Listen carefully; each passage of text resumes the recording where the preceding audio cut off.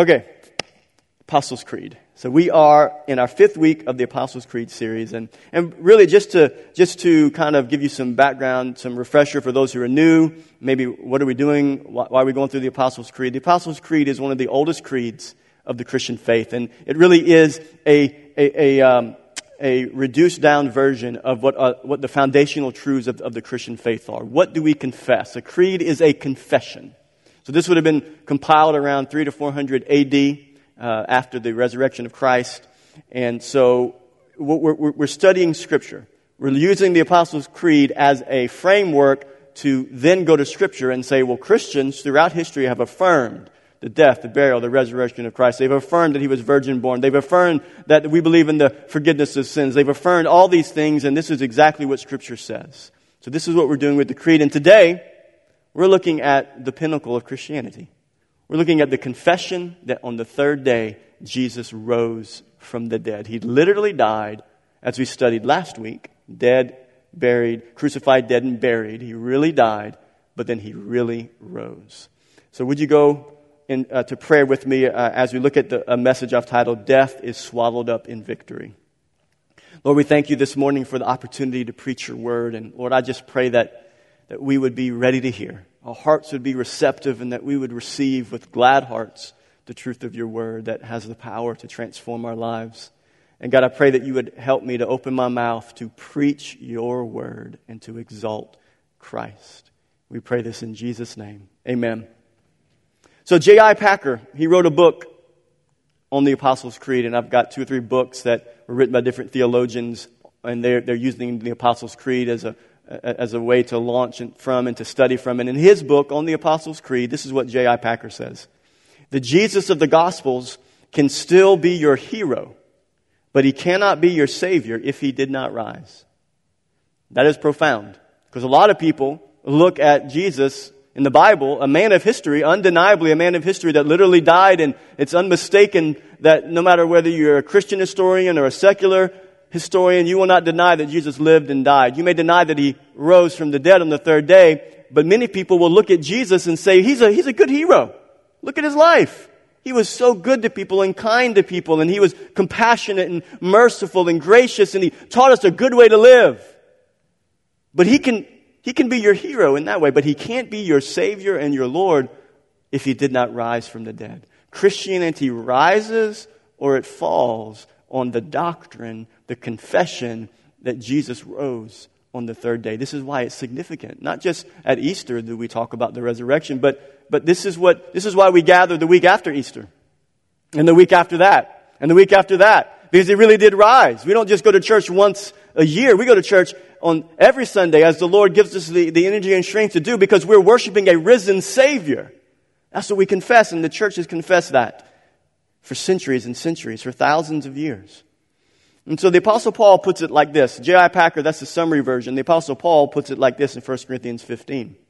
If Christ has not been raised, then our preaching, what I'm doing right now, is in vain, and your faith is in vain. We are even found to be misrepresenting God, because we testified about God that He raised Christ, whom He did not raise, if it is true that the dead are not raised. For if the dead are not raised, not even Christ has been raised, and if Christ has not been raised, then your faith is futile, and you are still in your sins. Then those also who have died or fallen asleep in Christ have perished. There's no hope for them. If it's in Christ that we have hope, and it's only in this life only, then we are of all people most to be pitied. Paul is saying, if our hope in Christ is only in this life, and He really didn't rise, and there's no hope after death for eternal life, then we're dead in our sins, and we have no hope for eternity. And we are of all people to be pitied, because we declare every week the risen Christ, the risen Christ, the risen Christ. So today what I want to do is, I want to do 2 things. We're going to read an account from Luke 24, one of the 4 Gospels accounts of the resurrection. And we're going to do 2 things after I read it. We're going to look at the evidences, some evidences for the resurrection. We're going to have 4 evidences for the resurrection of Jesus Christ, for the validity of the resurrection. And then secondly, we're going to look at, okay, we see the evidences, what are the implications? And we're going to look at 2 implications of the resurrection of Christ. And I just want to say this before we get to the evidences. If you're here today and you're skeptical of the resurrection, in no way are these all the evidences of the resurrection, because we would need to do a seminar on that. But if this does anything for you as a skeptic, I would pray that it would cause you to want to investigate further. Because there are great resources out there if you're a skeptic and you doubt the trustworthiness of Scripture, or you doubt the trustworthiness of the account of history concerning the resurrection of Christ. There's lots of great resources. Josh McDowell is one of them, and Lee Strobel is another brother. There's others like them that defend the faith of Jesus Christ and defend the doctrines of the faith, in particular the resurrection of Christ. So let's read Luke 24, and then we'll dive into those two things. It says, "But on the first day of the week, at early dawn, they went to the tomb, taking the spices they had prepared. And they found the stone rolled away from the tomb. But when they went in, they did not find the body of the Lord Jesus. While they were perplexed about this, behold, two men stood by them in dazzling apparel. And as they were frightened and bowed their faces to the ground, the men said to them, 'Why do you seek the living among the dead? He is not here, but has risen. Remember how he told you while he was still in Galilee that the Son of Man must be delivered into the hands of sinful men and be crucified, and on the third day rise.' And they remembered his words. And returning from the tomb, they told all these things to the 11 and to all the rest. Now it was Mary Magdalene and Joanna and Mary, the mother of James, and the other women with them who told these things to the apostles. But these words seemed to them to be an idle tale, a tall tale, and they did not believe them. But Peter rose, and John went with him, as we see in the Gospel of John, and they ran to the tomb. Stooping and looking in, he saw the linen cloths by themselves, and he went home marveling at what had happened." This is one account of the resurrection of Christ. So what are the evidences? This is the first thing. 4 evidences for the validity of the resurrection. And you may think, when I tell you the first evidence, you're going to think, well, how is this an evidence for the resurrection? So I'm going to explain it to you that one of the first evidences for the resurrection is that Jesus really did die. You can't rise from the dead unless you are first dead. And you would think, well, that's common sense. You don't rise from the dead unless you're dead. But throughout history, since the history of the resurrection, people have attacked the reality of Jesus' literal death. And they said, well, Jesus really didn't die. That will explain that he really didn't rise from the dead, because he really didn't die. Well, one of the great evidences that he actually died is that he was crucified. And look, you can look at Christian historians and theologians, and they will tell you what Scripture says about the death of Christ. But you can talk to agnostic, atheistic scientists and theologians and historians, and they will tell you, history tells us, not just from biblical records, but from secular records, it was confirmed that Jesus of Nazareth lived and he was crucified by Roman soldiers. It was proven. Now, one of the theories of Jesus' death as a way to disprove his resurrection is called the swoon theory. And this is the idea behind the swoon theory. The swoon theory is an idea that Jesus, because of what he went through Roman crucifixion, he passed out, he fainted, and went into kind of like a coma-type state. And he was just kind of out of it. And they assumed he was dead. They wrapped his body, as we read in Luke 24, put spices on his body, and they put him in the tomb, they laid him there, but he really wasn't dead, and he regained consciousness. And this is a literal theory that intelligent people, so-called, say. But the problem with the swoon theory is really obvious. The problem with the idea that Jesus, whatever the theory is, whether it's the swoon theory or any other type of theory that Jesus really didn't die, but that he was still put in the tomb, is that if you know anything about Roman crucifixion in history and what they did to people that were crucified, no one would ever believe that if Jesus was literally crucified by the Romans that he survived. There's no account in history that's written in any ancient text that says that anybody survived a Roman crucifixion. Why? Because the Romans knew what they were doing. They were like the mafia of crucifixion, right? They knew what they were doing. When they went to crucify somebody, they didn't leave him half dead. And they double-checked that he was dead. So if you don't want to believe me and you don't want to believe history, maybe you could believe a doctor, right? Doctors who study history, right? So there's a medical journal called the Journal of the American Medical Association. So this is a peer-reviewed journal of medical professionals, and they did a study on whether Christ really died. Did Jesus really die? Let's do a study on it. Let's look at history. Let's look, okay, we affirmed Jesus really lived. We affirmed he really died. It was through Roman crucifixion. Let's study if he really died. And this is their statement in the journal. It says, clearly the weight of the evidence points to the fact that Jesus had died even before the wound to his side had been inflicted. The evidence is overwhelming from unbiased. A lot of these people in this journal would not be Christians. They say from their study that Jesus really died. Now let's think about it. If he was not dead, he just passed out. Can you imagine if he survived crucifixion? He's unrecognizable as a male or a female. He's been ripped to shreds. He has lost almost all the blood in his body, and he's put in a tomb. And the tombstone that they rolled over the tomb would have been between 2,000 and 3,000 pounds. Do you believe that the person like that has been through the type of agony and torture that Jesus had been through could get up and roll that tomb away, roll that stone away? Doesn't make sense. The evidence of history, this is really great evidence of history that Jesus really did die. It wasn't a fake death. He literally, physically died. But here's the problem. In the attempt, this is what they do when they attempt to discredit the resurrection. To any attempt to discredit the resurrection by saying Jesus really didn't die is an attempt to answer the question of the empty tomb. That's why you discredit the death. Why? Because the tomb was empty.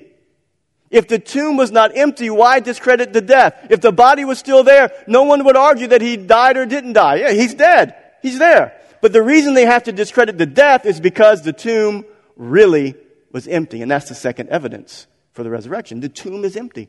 They've still not found the bones of Jesus Christ because he was risen. It's an empty tomb. This is a great evidence to the resurrection of Jesus Christ. The body of Jesus, Scripture tells us, and actually in the Old Testament, a prophecy pointing hundreds and hundreds of years before the birth of Christ, it said that the Messiah would be crucified, that he would be buried in a rich man's tomb.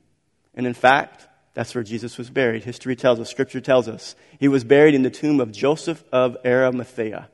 And if you know anything about a rich man's tomb in ancient Roman times, it wouldn't have been a tomb that was obscure. It wouldn't have been a tomb that was off in the middle of nowhere. It would have been a tomb that was in the middle of an area that would have been known to be a place where you would bury bodies. Because this was a rich man's tomb. They could afford to have a tomb that was prominent. So when Jesus was crucified and he really died, he went into a tomb that would have been recognizable and would have been known. And it could have been easily refuted that he really didn't die, because it would have been known where his body was placed.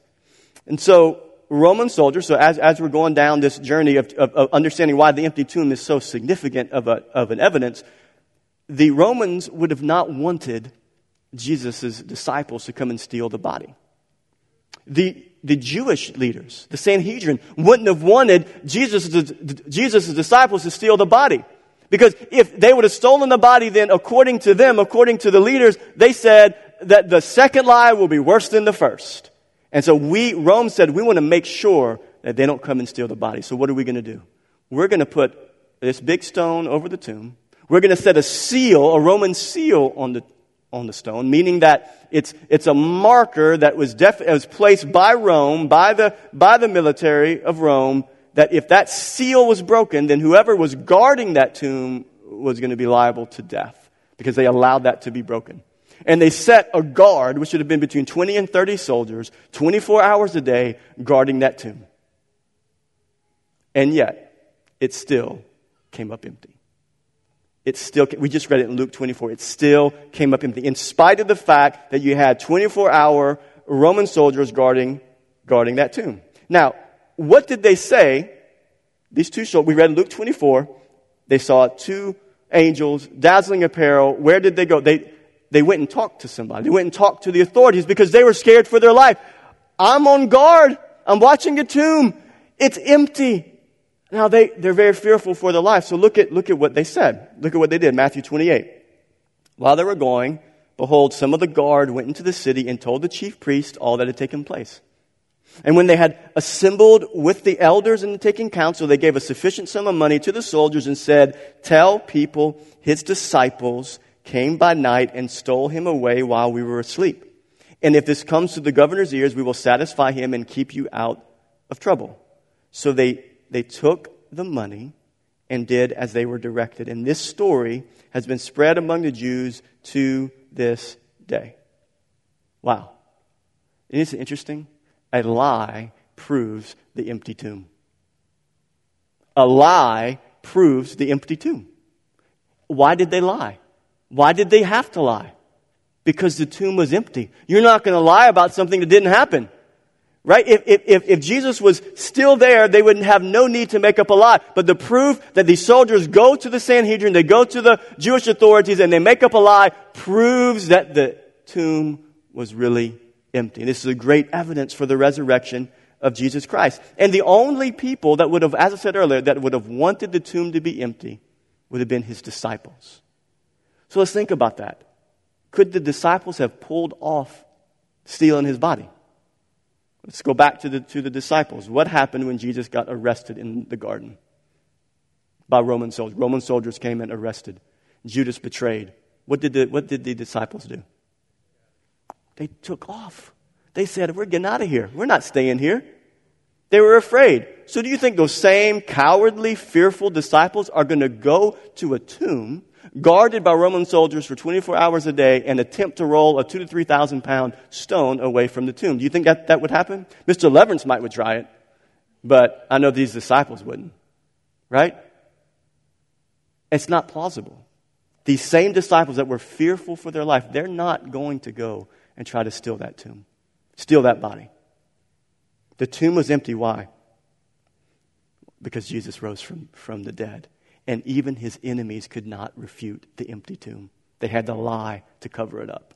So that's the second evidence. The empty tomb is another evidence. He really died. The tomb was really empty. Thirdly, there's eyewitnesses. For 40 days after his resurrection, Scripture tells us that Jesus appeared to his disciples.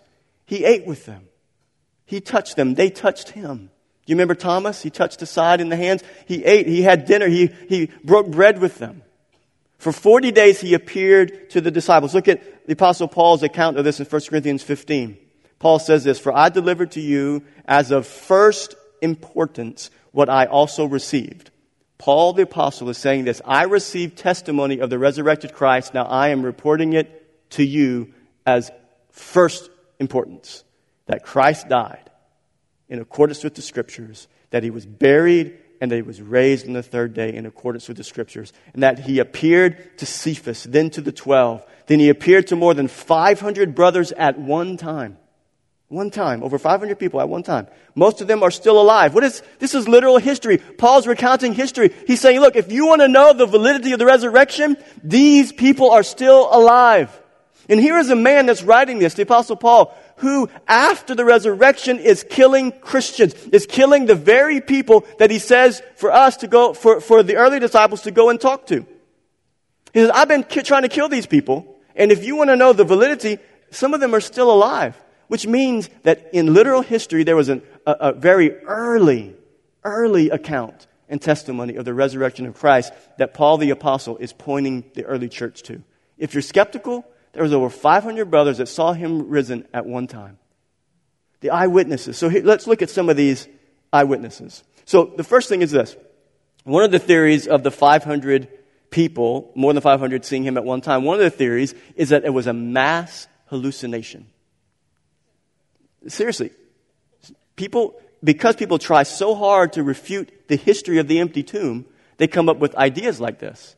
They say, all 500 of those witnesses that the Apostle Paul tells us that saw Jesus at one time, they hallucinated all the same thing.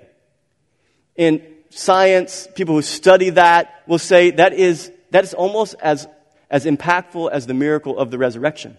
For that to actually happen. That when you hallucinate and I hallucinate, we all have our individual experience. And so for more than 500 people to say the same thing, that they saw Christ, could not have been a hallucination. You know, there's another theory that's out there to try to, again, explain the empty tomb. There's a theory out there. There's a man, he's a professor that did his doctoral dissertation at Yale.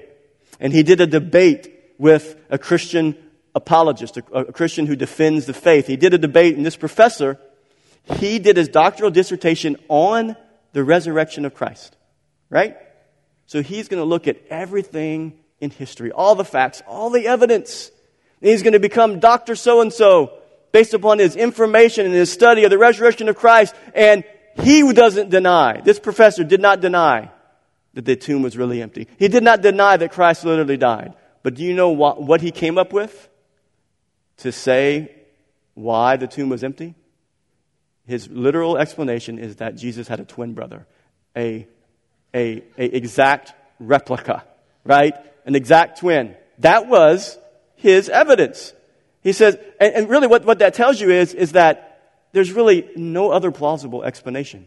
He really died, he was really buried, and he really rose. And people lied to cover it up, and they continue to come up with theories that Jesus had a twin brother, and Jesus' twin brother comes on the scene as they planned and appeared as Jesus.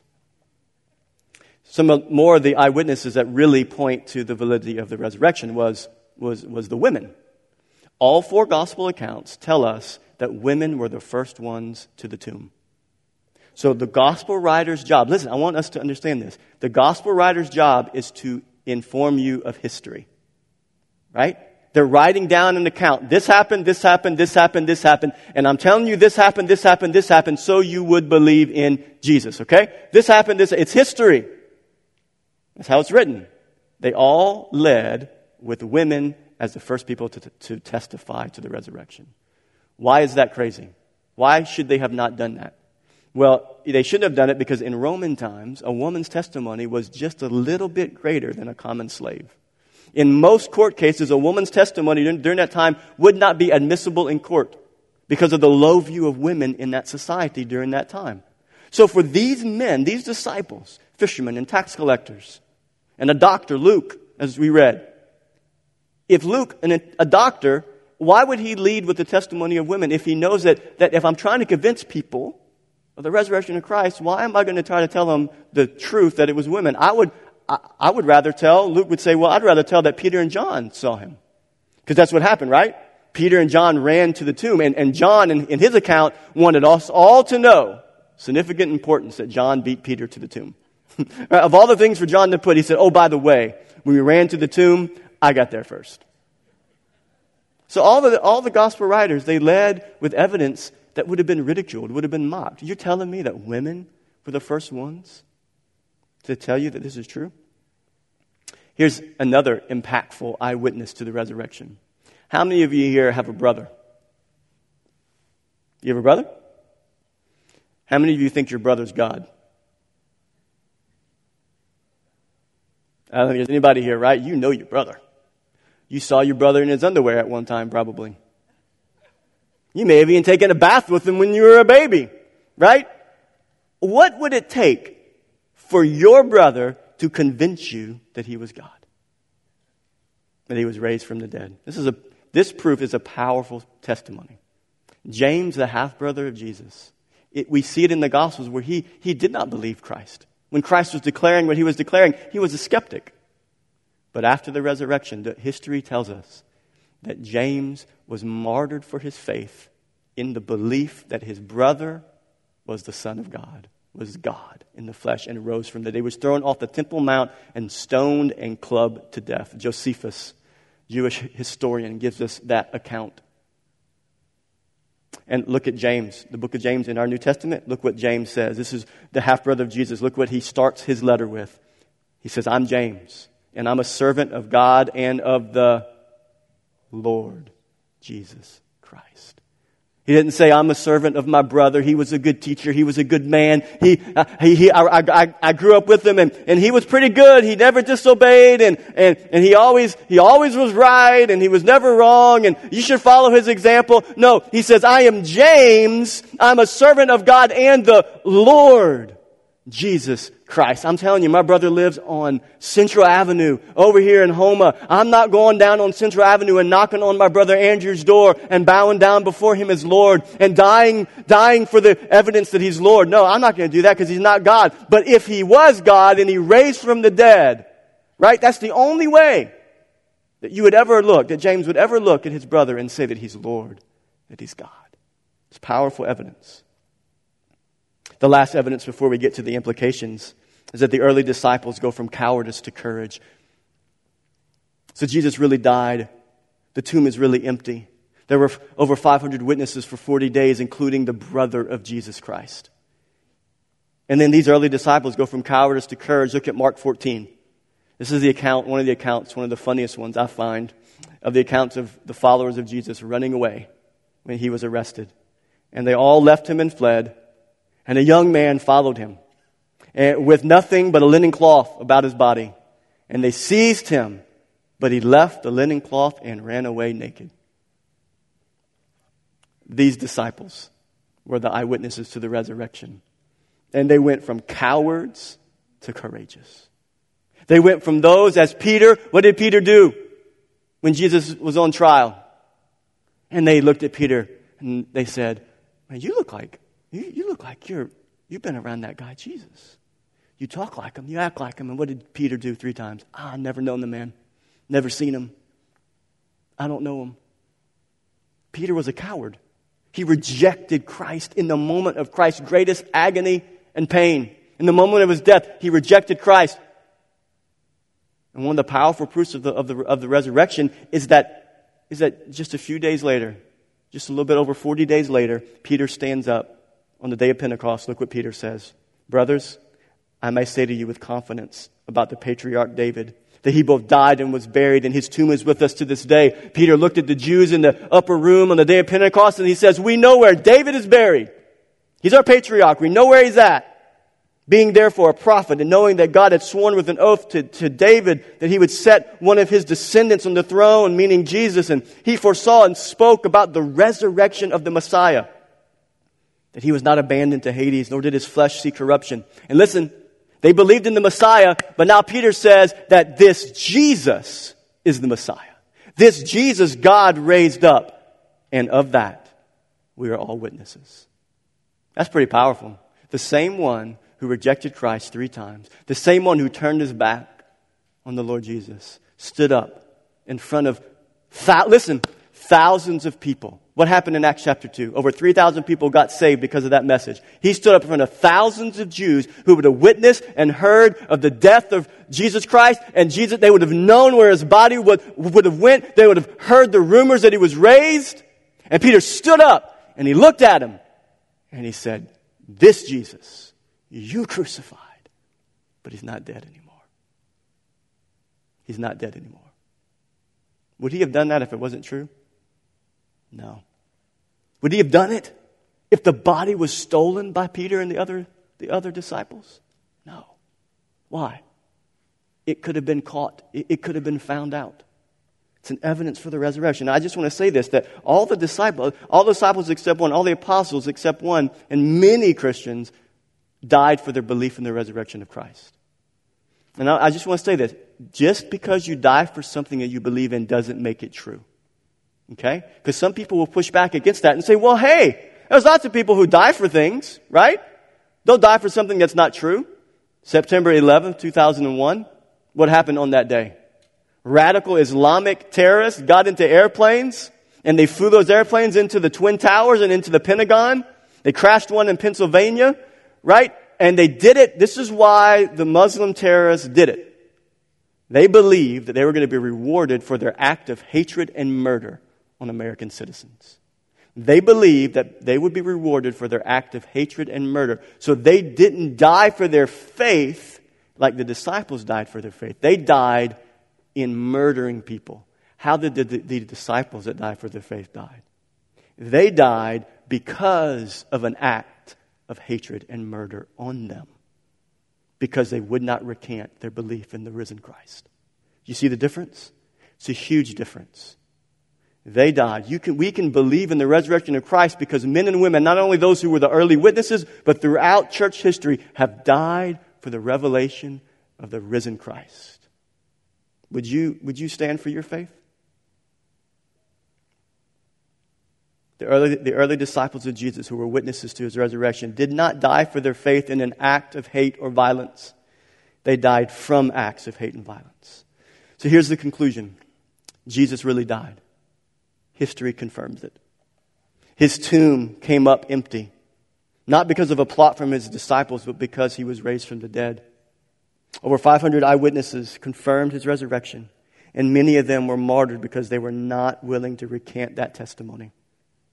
So, we're going to transition from information to implication. Information to application. I just gave you a lot of information. Again, I want to remind you, just as I said at the beginning, if you're a skeptic and you still doubt, you haven't come to faith in the resurrection of Christ yet, I hope this message will cause you to want to investigate further. It's important that you investigate. Now, I just want to say this too. It does take faith.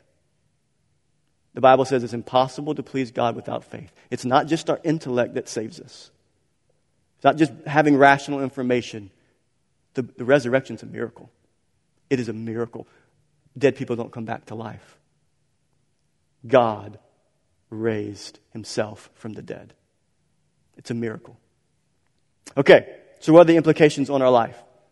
I see two of them. There's obviously a whole list of them. I could give you 20 of them if we had time today, but y'all are hungry and it's 12:02 and Jimmy Champine's jambalaya is calling on my name, so I'm going to give you two. Because Jesus was raised, the power of sin and death has been defeated. Because Jesus was raised, the power of sin and death has been defeated.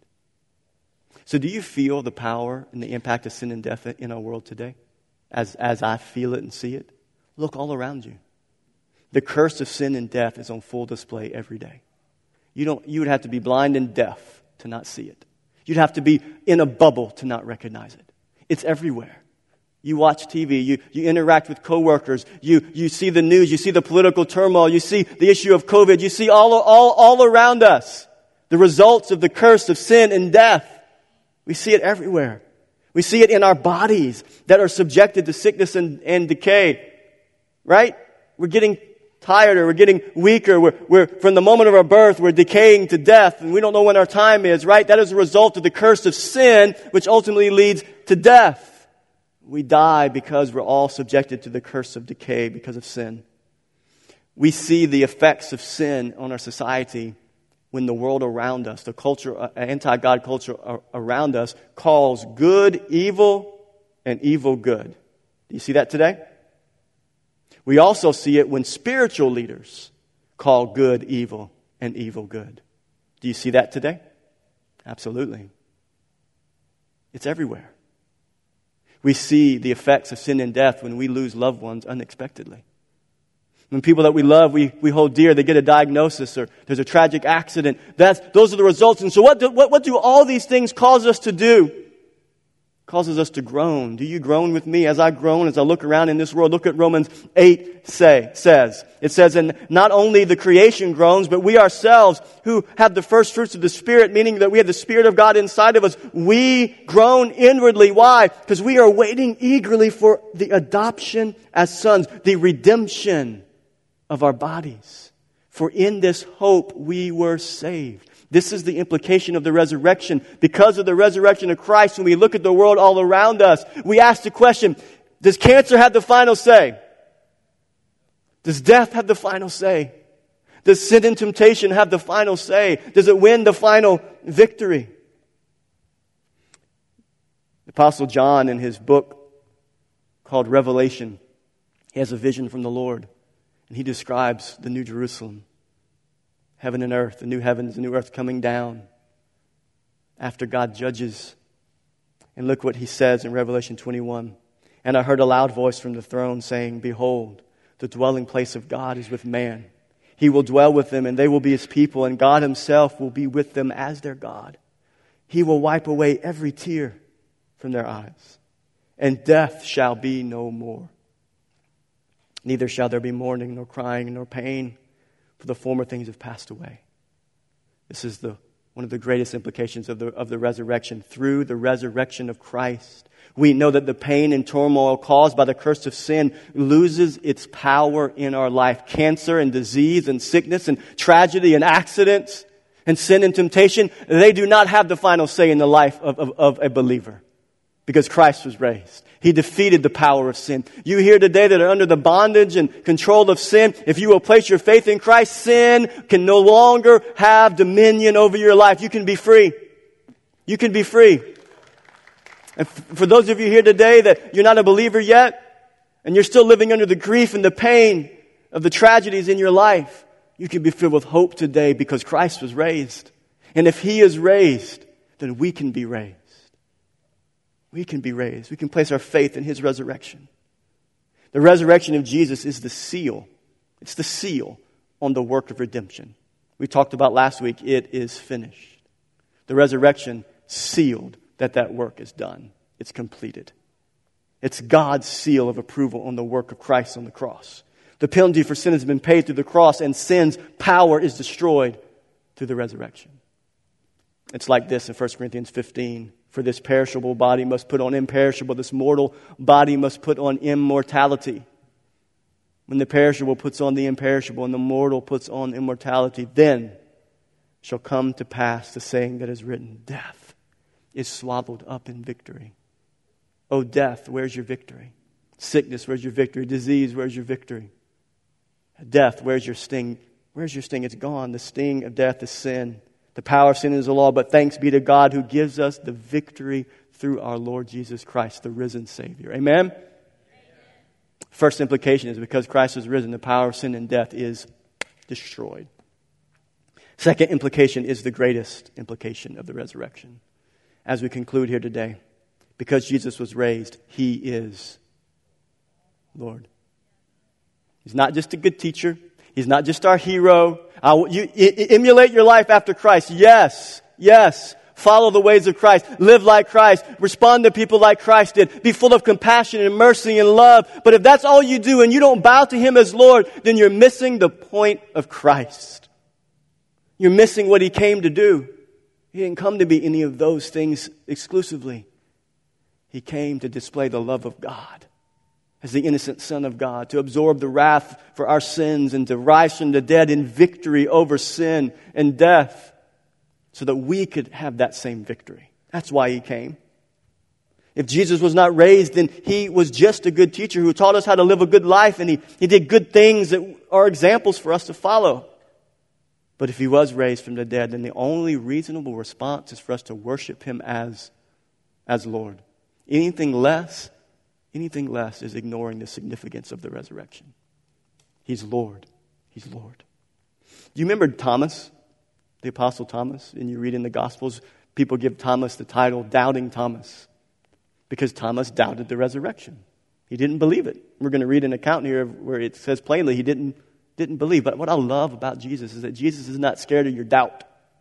He's not afraid of your doubt. Actually, He comes out. Oh, this is so good. I love it in John 20. He comes after, specifically for Thomas, because of his doubt.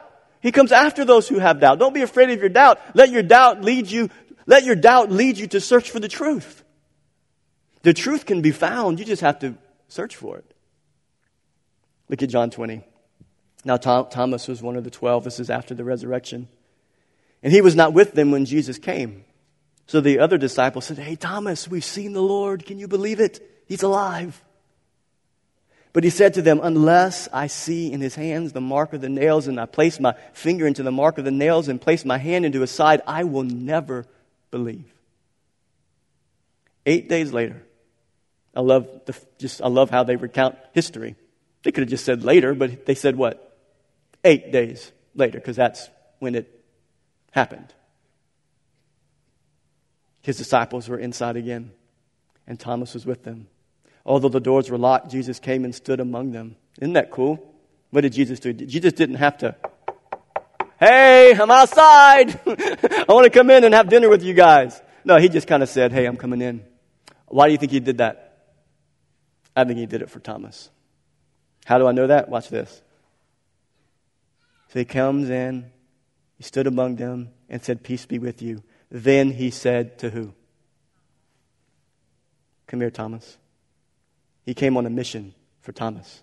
Put your finger here. Put it here. See my hands. Put out your hand, Thomas. Place it on my side. Do not disbelieve, but believe. What did Thomas say? My Lord and my God.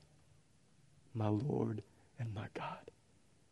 Jesus said to him, Have you believed because you've seen me now, Thomas? Blessed are those who have not seen. That's us. And yet believe. I love that. If there's somebody here today, you're struggling with your doubts, know that Christ comes for you. And he says, look at me. Look what I've done. I've done this for you.